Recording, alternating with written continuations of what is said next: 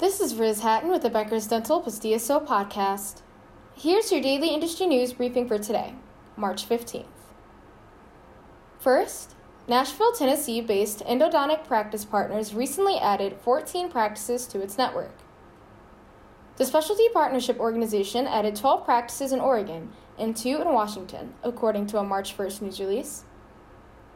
Endodontic Practice Partners supports more than 60 locations and more than 85 doctors in Florida, Texas, Georgia, Massachusetts, Tennessee, Michigan, Idaho, Oregon, and Washington.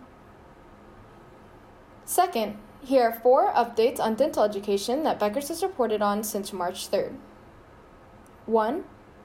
Dr. Marcelo Araujo will begin a new role as Dean of the University of Buffalo School of Dental Medicine in New York, May 15th. 2.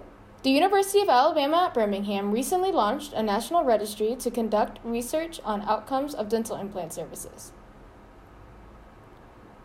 3.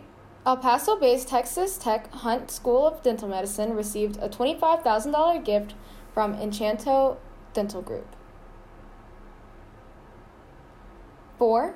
The University of Buffalo School of Dental Medicine launched a mentoring program for staff and faculty.